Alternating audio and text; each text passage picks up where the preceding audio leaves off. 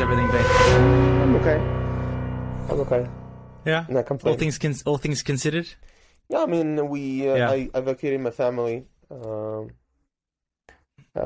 a couple days after they started, and so we're in Israel now, but the rest of the team is in Ukraine, and some people are in very dangerous places, like in Kharkiv and Donetsk and Sumy, where like there's massive attacks. So I cannot complain, but no.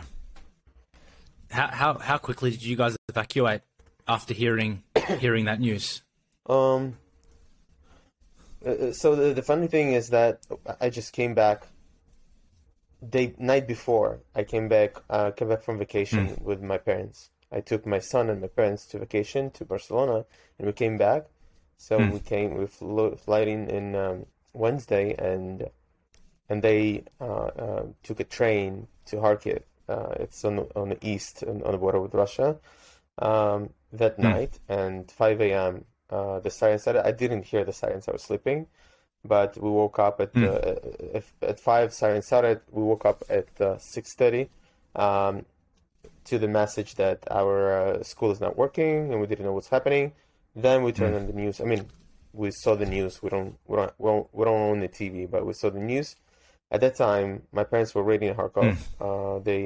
And Kharkiv was hit the most right now. For now, it's not occupied, but the city almost doesn't exist. And we were in Kiev by the time we actually realized what's happening. All the roads already packed, so we couldn't leave the city.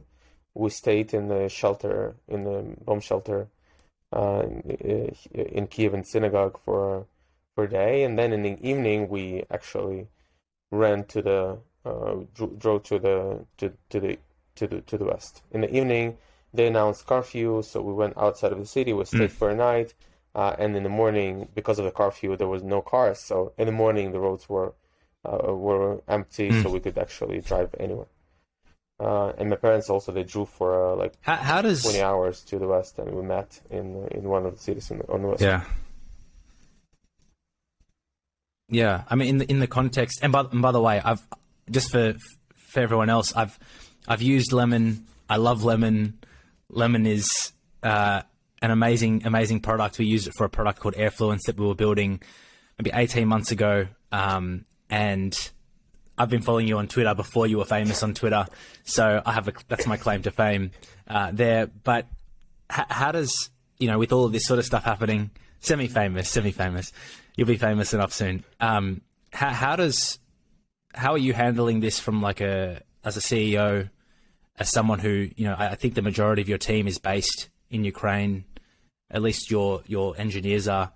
What are you doing to sort of mitigate the effects of what's happening over there?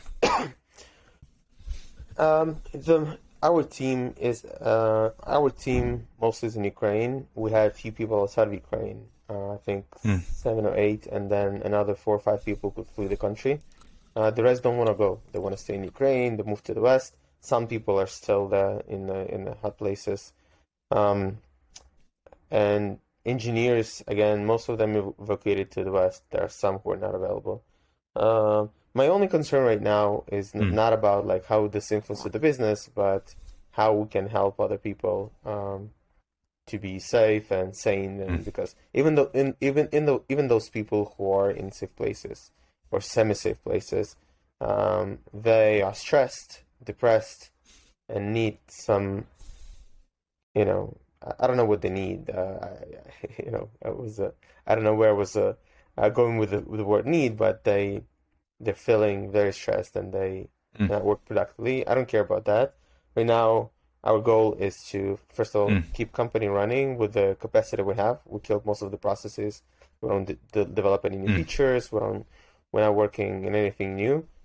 We just need to keep company running so we can pay the salaries, because a lot of people cannot work and we still have to pay them salaries. There are 2 people mobilized already, or they are protecting us. There are some people who are not available for work. There are some people who are partially available for work. and we still, want to be able to pay salaries, and the rest we just donating to the army, so they have, the funds to actually protect us. But the rest is, the fact on the company was not that great. The majority of we're a two-sided marketplace. Majority of companies that use us are in the US and Europe, so they're still with us. Majority of developers were in Ukraine. We started expansion to other countries around 6 months ago, and but still, like, majority still, I think, like at least 80% of developers are in Ukraine. Some cannot work, but amazingly, some of the clients wrote us that they want to keep paying developers, even though some are mobilized, some are volunteering. Volunteering right now is a big part of the country, because a lot of people don't have access to a lot of things, to housing, to food, to supply, to any kind of supply, and they're helping to drive people around, to evacuate, to help the territorial protection forces and army and so on. For us, it's very important to just keep company running, so we are able to support the rest of the people. Yeah, 100%. It's hard to know, like, exactly what to do. I'm in Sydney, Australia right now, and we're kind of looking from the other side of the globe, and I think everyone has the same view that you want to help as much as you can in whatever way, shape, or form possible. But sometimes this is one of those things where your hands are tied and the people on the ground have to do their thing. But yeah, I think you guys are doing a great job, and you've been very vocal on Twitter, which I understand you. Which I love, I've been more cautious about this, because there are people who are boots on the ground. Some are fighting, some are volunteering, and we advocated because we could, and we do everything to support. Like, we give all the profits. 100%. We let everyone to volunteer, and they are paid with salary. But like, there is a kind of feel of guilt that is bothering all the time. And again, I'm not complaining for feeling guilt, but I'm just saying that I understand what you're feeling. I feel this even more because I'm much more connected to what's happening than anyone. 100%. Yeah. We have an engineer on our team who's from the same area, has family in Ukraine, and so we talk about it daily. But you're contributing to the ecosystem and the economy, so like that's more than a lot of people can say. So that obviously I can't speak for how you feel, but I feel like you're doing all you can, and that's all that matters. That's right true. now. Like, keeping economy running is very important. And like, I tweeted about this yesterday, that not everyone has to take a gun, but keeping economy running actually supplies those who are boots on the ground. That's very important. 100%. 100%. Can I ask you a question? Sure. So, Ukraine is known, well, Eastern Europe is known for its engineering talent, and I just don't know why. Why? When I think of Eastern Europe and I think of Ukraine in particular, why do I think engineers and I think great engineers? Like, is there a reason why? Is there a particular? Is the air different? Is it the education system? What's happening over there that is breeding these kinds of engineers? I mean, I don't know, but I have an assumption that during Soviet Union, the education was like a cult, and especially technical education.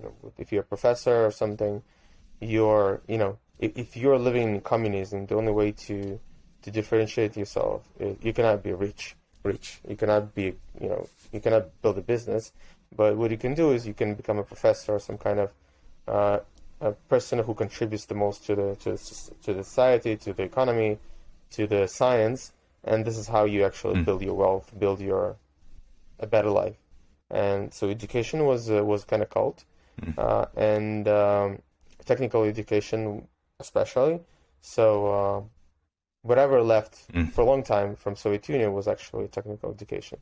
It doesn't exist anymore. I mean, everything was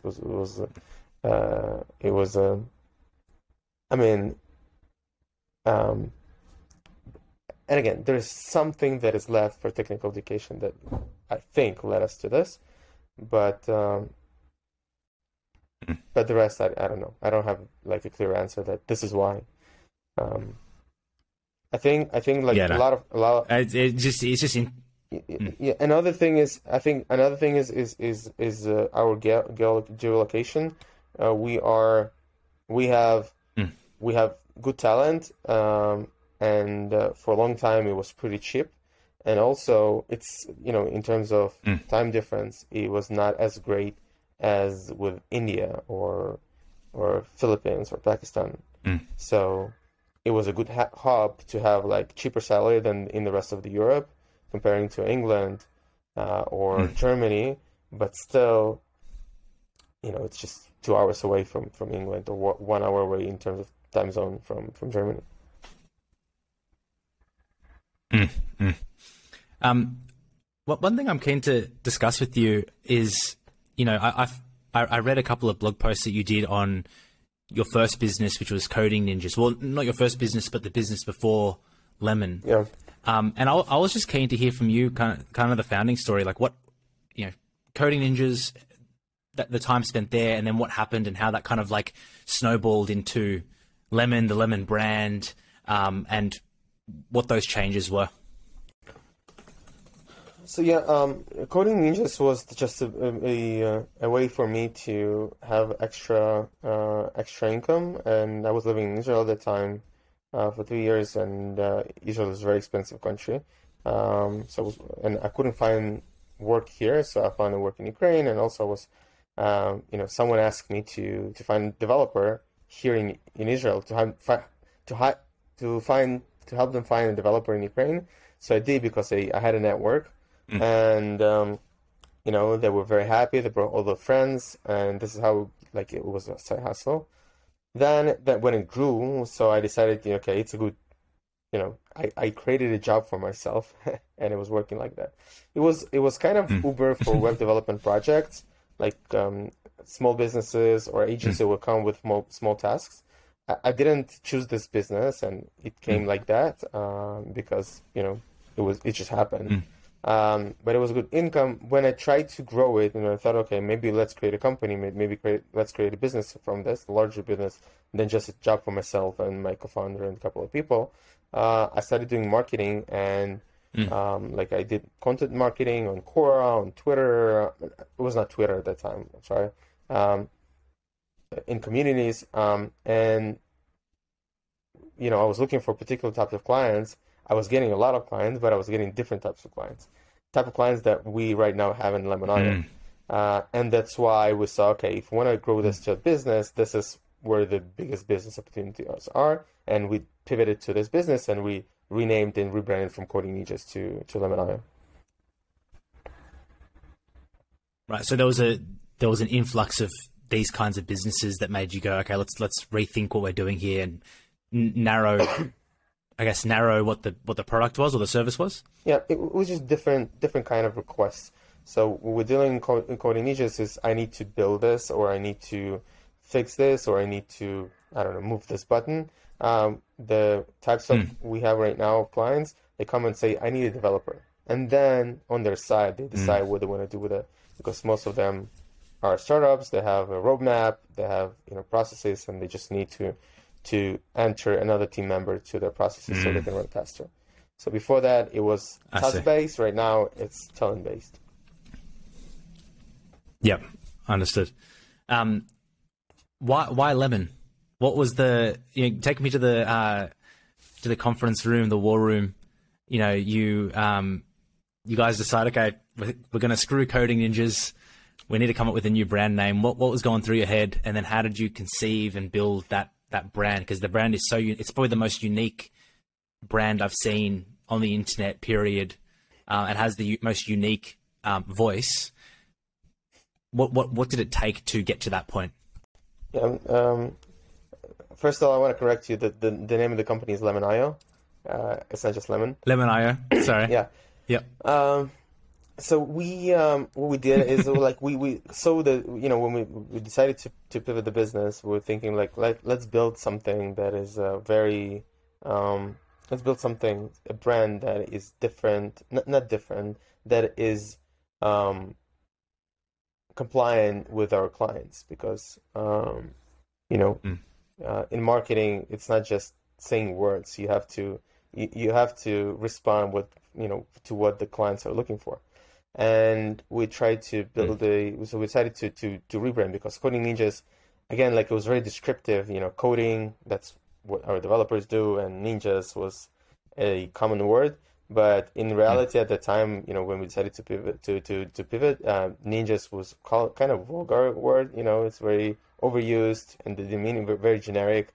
And also Coding Ninjas, there were a couple of companies that were named, like a coding school in India, very big one, named Coding Ninjas. Another one is, I think, a coding camp in the US. So people really associated us with them. So we sat down and we built a brand platform where we described in very little details who is our brand persona and who is our audience persona. And we spent like many hours and weeks, and I think it was several months, just describing little details, what the name, what the eating, breathing, what the girlfriends, what they're watching, what kind of music they, and then like, if they were a car, what kind of car they would be. If they would be a fruit, what kind of fruit they will be. And then why would they buy? And they will go like, why would they buy? They will, they will buy because. And then we ask, why do they have this problem? And then we, why we go deeper in the. So at the end, we had a full picture and full feeling and understanding, like, what kind of brand is this? What kind of people? We even named those people. We gave them names. We did interviews with them. We have somewhere on the internet, I don't remember where. We have fake interview with us. We have Brian Brainells, and we had a fake interview with them. Like, they're answering real questions. So we built a real person that we knew them, like their friends. And then when we had this persona, it was pretty clear what kind of visual brand it is and what kind of tone of voice it is. And then when we came to naming, we said, okay, I don't think we have to go, like, we have to very much find a connection between the name and the brand, but we wanted something bright because it was very understood that, the person that we created, two people that we created are very bright. And then we wanted something short and memorable. So, Apple.com was taken, so we decided to take Lemonade.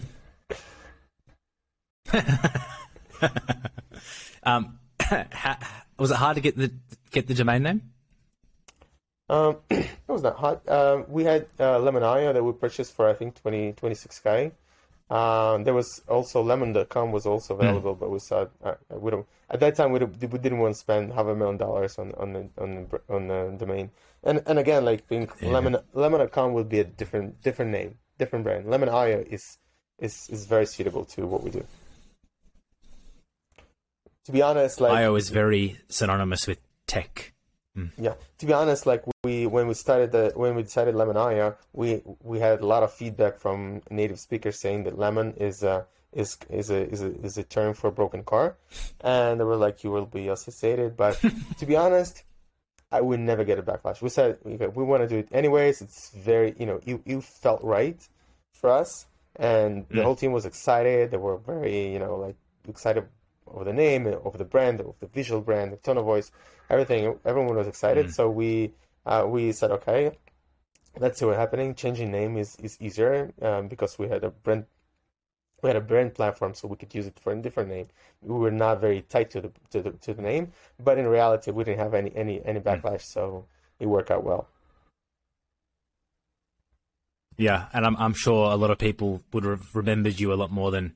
I mean, Coding Ninjas, I thought was still a good name, but Lemon is far more unique and memorable. Coding Ninjas was horrible. Can you took talk me like 5 minutes about, like, I need to go to the city hall to register a business, and it's like I need to come up with a name like in the next 5 minutes. It's like, yeah, Coding Ninjas. It is codingninjas.co was available. I was like, screw it, let's do it. I didn't think of a name. I was thinking about, okay, I need to be able to be able to accept my first paycheck from a client, and like, I don't care what the name of the business, I just need the money.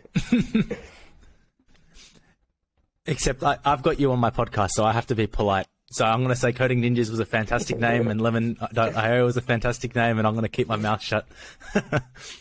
How did you when you look now at the channels for your growth over the last couple of years, like what are those channels that have really like just worked for you? Sponsorships work well for us. So we have two-sided marketplace, and this is two separate types of clients, and they have two separate. This is like two separate businesses, and this is the hardest thing to.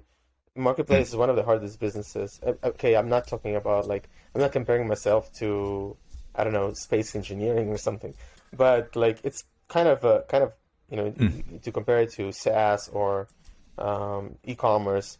It's pretty hard business because you have actually two businesses and you have to balance between them because you're building and supply and demand. And it's not like you produced something in some kind of capacity and then you distribute it. No, you have to have the same supply and the same demand at the same time, and you have to be able to match them. So if you have a client who comes for a Node.js developer and then a developer who has Python experience, you wouldn't be able to match them. So you lost and supply and demand. If you're selling, AirPods and the person who came to your website was looking for a laptop, you're gonna sell this laptop, you're gonna sell this AirPods like in the next 2 weeks, right? So it's not, but in our case, if we don't sell the Python developer, they will find work elsewhere. And if you don't find a developer for this client who's looking for a Node.js developer, they will find a developer elsewhere. So like marketplaces are, not a crappy business, but it's hard enough to be to be painful. It's recording now. We're good now. So you in can terms go of for growth it. channels, one of the largest one is word of mouth, I'm very public on Twitter, and people just read me. I'm not famous, as you said. I have 12K of followers, but it works. It really works. I'm building in public. First of all, Twitter works well. People read me, and I'm in the market of founders, so founders trust us more just because I'm very open about what's happening, about the numbers, about the our experiments and everything. So that's why they trust us more. And then it goes word of mouth. They recommend us to everyone they know. So founders referring us to other founders is one of the best channels because this is a real endorsement. Also, one of the largest are podcasts, because podcast is not just a ad placement, but podcast is also a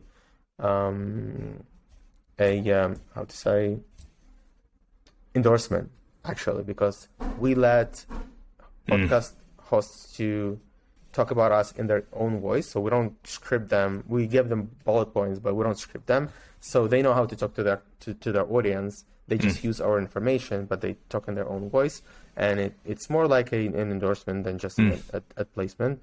And then we had a lot of experience with content, and just our SEO is just starting to grow. Also, we're trying to grow, but it's just experiments through channel partners. But it's something we had to do right now, but we're a bit distracted. In terms of what kind of channel partners? Like incubators, VCs, other companies. I cannot speak of names right now. Never got a permission, but we they're up. So for us on the demand side, the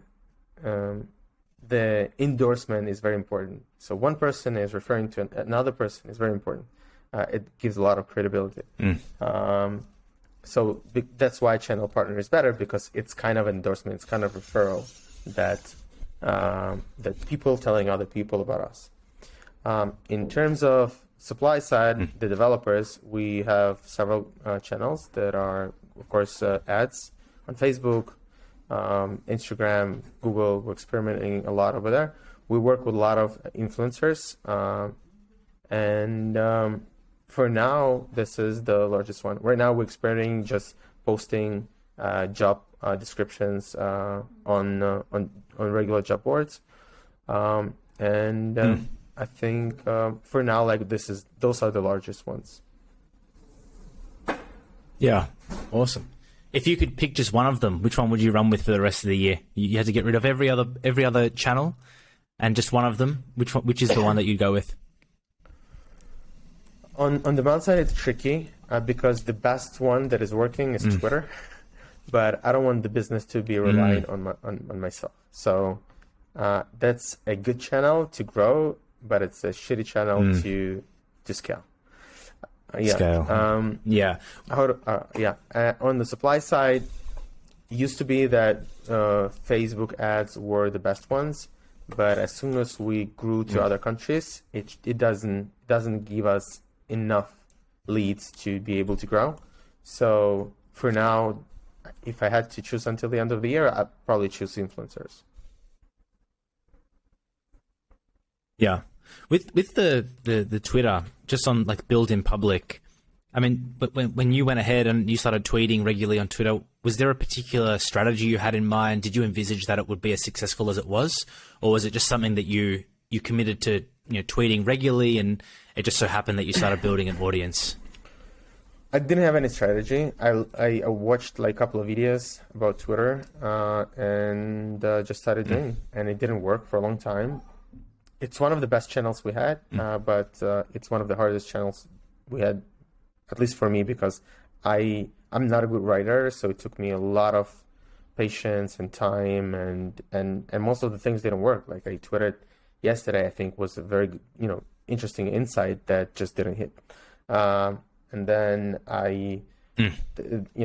from the other side, there were just things that I rephrased from my regular job, from a regular something like we tweeted about our plans if the war starts, before the war started, and it went bananas. But what I did is just I reframed whatever I said to my team, so I didn't create anything. So it's kind of exhausting, but from the other side, it gave us a great growth, a great bootstrap to grow.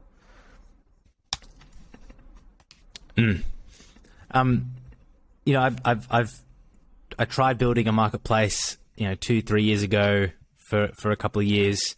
It was more of a managed marketplace more than like your traditional kind of marketplace.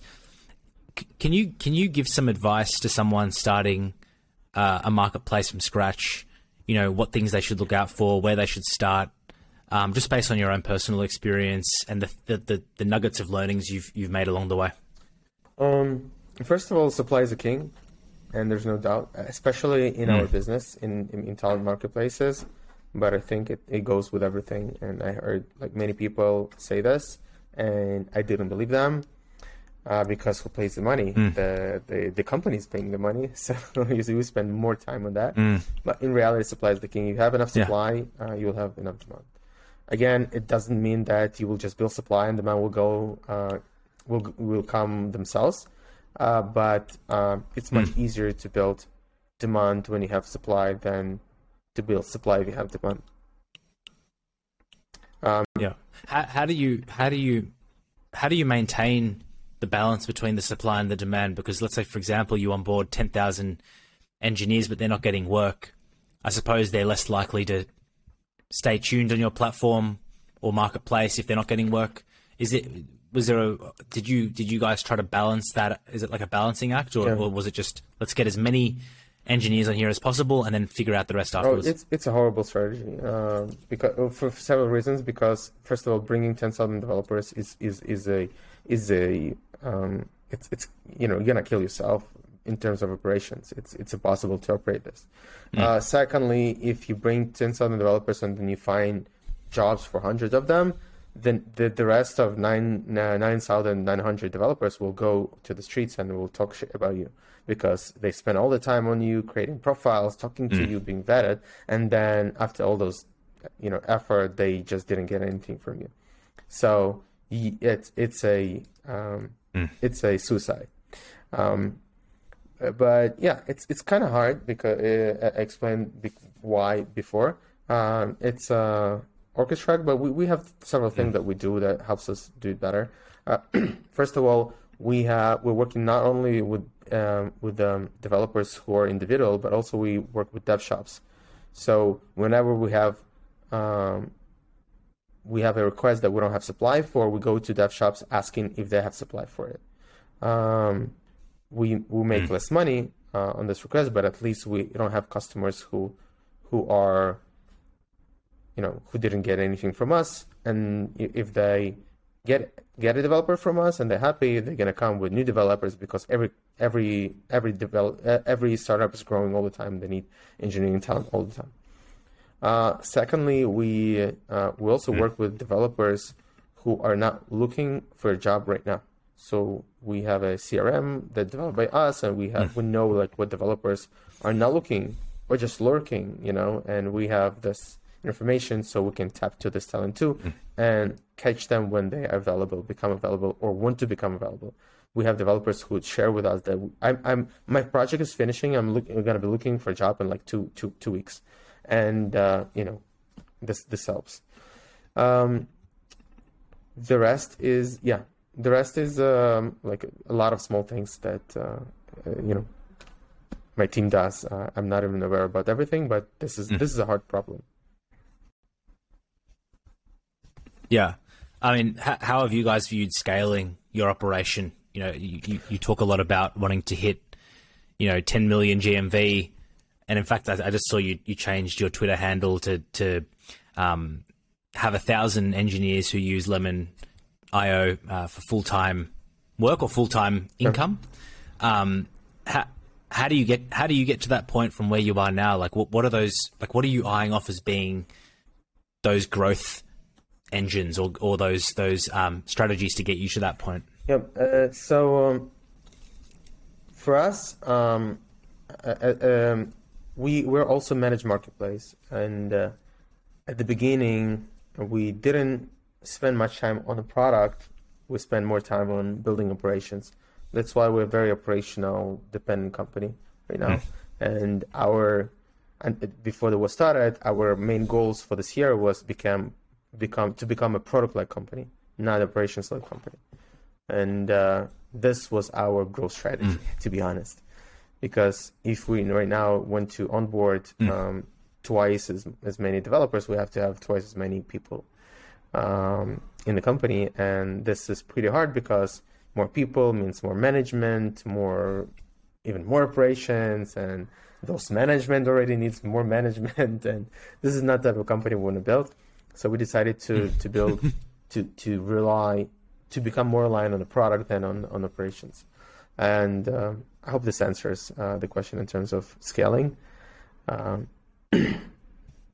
This is what we need. Yeah, absolutely.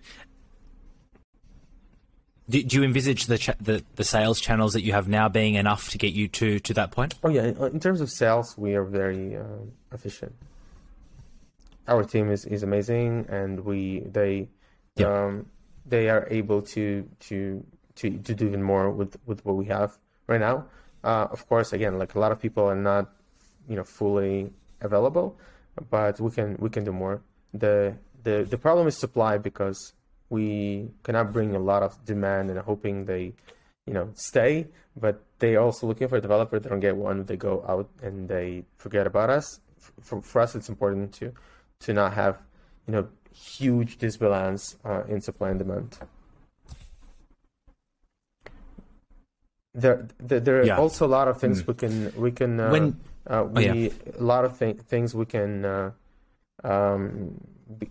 how we can become more efficient with building a better product.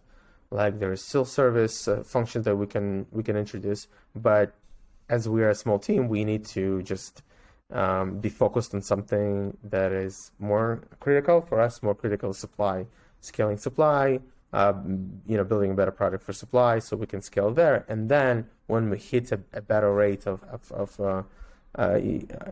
how to say this correctly, like a better place where we are more product led, then we can grow the team, product team, or switch to building better operations and better product for sales. Yeah, I got it. When you guys look at like marketplace health, and I'm curious because for myself, but also for people listening who may be starting a marketplace or in the journey of building a marketplace, what do you view as being like kind of the important metrics to monitor to measure marketplace health for you guys? You mentioned GMV, that's like a really top line metric, but internally, what are those little things that you look for to help guide the business? So for a long time, we were our main metric and main goal was GMV, and it was okay. But I saw, first of all, GMV is not always the best metric to see the health of the marketplace. It depends on the marketplace. Again, it's a top line, but the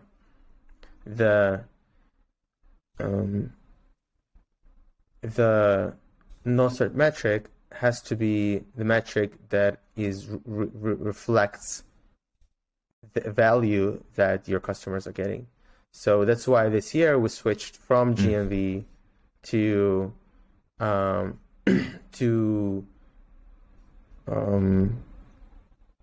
number of contracts between developers and clients. So this is the actual value that we provide. We provide jobs. We don't provide jobs. We provide finding a project and finding a developer, and this was much more reflective of kind of value that we provide. And also, like when last year when it was like 10 million. By the way, we didn't reach it. We reached almost 7 million. Not sure. I think 6.9 million last year instead of 7, but we were like 10 million. I think it was for people, it was kind of demotivating and exhausting. Like, okay, 10 million, but what kind of, how does it matter for me? Like, how do I contribute to the 10 million? Like, person in marketing, it's pretty clear, probably, but like not to every person. Like, but it was hard for the people to deal with this kind of pressure of money. So right now we switched to better and healthier metric, and it's actually every person can relate to this metric in the team. Yeah.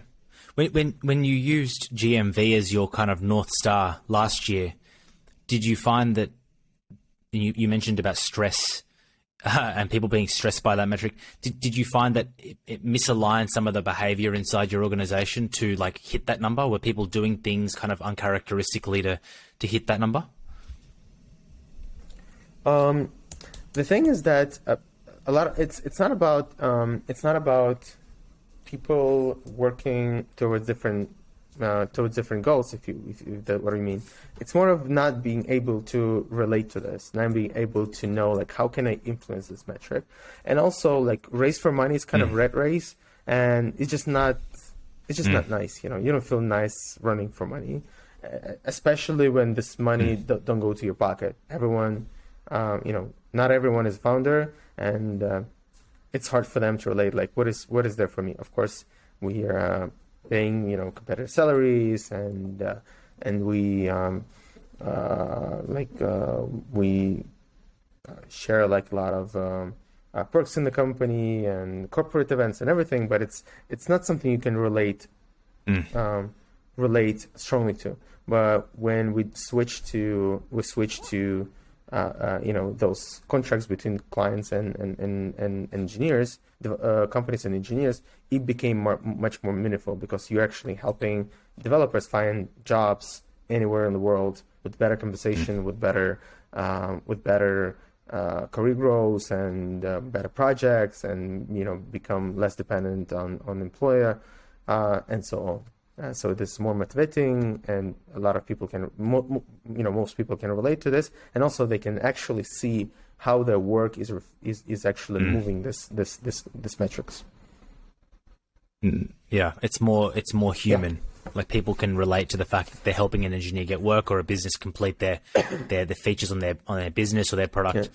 And the mission of the company is not to make money. Oh, yeah, we are here to make money, and this is any company's job. But our mission is why we're doing this, is actually to help any company in the world and any developer in the world to find each other.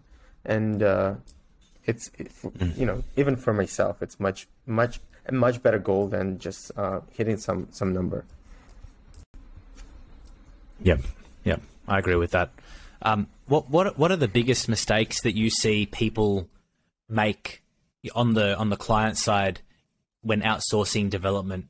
I went through that process. I had worked with developers before, so I had a sense of like how to communicate to them, how to set guidelines and build our roadmap or our OKRs. What are the biggest mistakes that you're seeing come through on the client side when working with your devs? So one of the biggest one is lack of self-awareness, meaning there are some people who are technical skilled and they know how to write specifications, how to set proper tasks, and then how to evaluate delivery. And and those people can work directly with developers. And there are other people who are more business oriented and they're amazing with business or sales or marketing, but they just don't know how to do all this. And in this case, they better spend their time on what they're doing and work not directly with developer, but work with someone in the middle, meaning or a dev shop, or hire a product manager or project manager to be able to manage developers. Because if you don't know how to set a project, how to explain what you want to build properly to developer, you won't be able to get the result you want. And for this, you need to understand how engineering works and how to, you know what I'm talking about. But some clients, they don't understand that, and they hire developers directly, and not being able to receive what you want is very annoying. And most of those projects fail. So if you don't know how to work with developer directly and didn't do this before, and you don't have technical or product background, you better work with a dev shop, with outsourcing company, or hire part-time or full-time product or project manager in the middle. And this will save you a lot of money and nerves and so on. Yeah, I was going to ask, could Lemon expand and add a vertical for project managers? Because I imagine most of your clients actually are well equipped to work with devs, and they probably have a whole infrastructure in place to add someone in and plug them in. But would adding like a project manager layer to Lemon.io be something that you guys would do? My first answer to any kind of thing like that is no. No.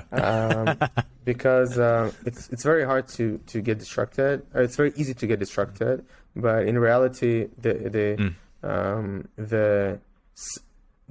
success of a marketplace is when you focus on niche.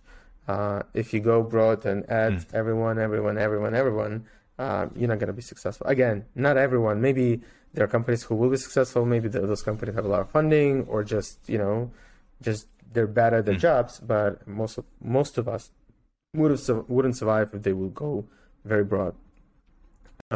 Maybe someday when we're successful developers and we have more staff and we have more revenue to spend, we'll do that. But for now, we're very focused in types of clients we do and types of developers we work with, and it's very important. As I said, like balance between supply and demand is hard enough, and then you're adding more features. Like there's not only developers with so many technologies, and so part-time, full-time, and this exception and this exception. Then you're adding to the equation is also like project managers and financial services and this and that. You're just killing yourself in terms of operations, in terms of focusing. You're killing yourself. You mentioned capital raising. Is that something that Lemon anticipates on doing? I actually don't know if you guys have raised capital before, but from the outside looking in, it looks like you guys are bootstrapped. What do you think on that, on VC? We're not technically bootstrapped. We took angel money at the beginning. Not at the beginning, like 2 years in. When we wanted to grow, when we decided like let's try to build a company, we took $60,000 of funding and gave up, I think 17% of equity. Was the dumbest move we did. And the most the funniest thing is that we just took this money and gave it to Google Ads. Just never had a revenue for that. And but from that we were very capital efficient, and we grew to this day. We grew from our revenues. In the future, we'll see. Like if I need the money to grow, of course we'll do that. For now, I don't see. I don't see where we can spend, $5 million and just grow, 50x. For now, we have enough money to grow. We have some capital saved, and there are, right now there are more ways to get funding. There's PIPE, there's different kind of funds that let you borrow the money against future revenue, and there are many new ways to fund your company. If this all don't work and we still need funding, and we're sure we're going to grow like that and be able to return this investment, yeah, we'll do that. Yeah. Alex, before we wrap up, I had a couple of miscellaneous questions for you, and I the way you've built Lemon, I see you as being an incredible operator. I'm not. So I'm keen to get your view on a few things here. I'm not. Well, I'm a horrible operator. I disagree with you. My co-founder is a great one. So, a great operator. Well, in any case, I'm going to continue to ask you these questions anyway. What is your favorite failure? And by that I mean what is an apparent failure that has set you up for success later down the line? What is failure that I fixed and then led me to success? Great question. In the previous businesses, I chose horrible co-founders twice, and that was a huge failure, very expensive ones at the time. And then this time when I chose co-founders, it's just the best decision of my life. The same before, I spent all this money on like in other two companies, I spent all this money in front to build something and then to distribute. This business started from distributing and then building, so we made first money without anything, just being in the middle in email threads between clients and developers. And then I built myself invested like $500 and build myself a WordPress website that they could interact inside in the tickets. And then I started hiring someone to help me. So it was a great failure, very expensive ones when I invested all this money in previous businesses.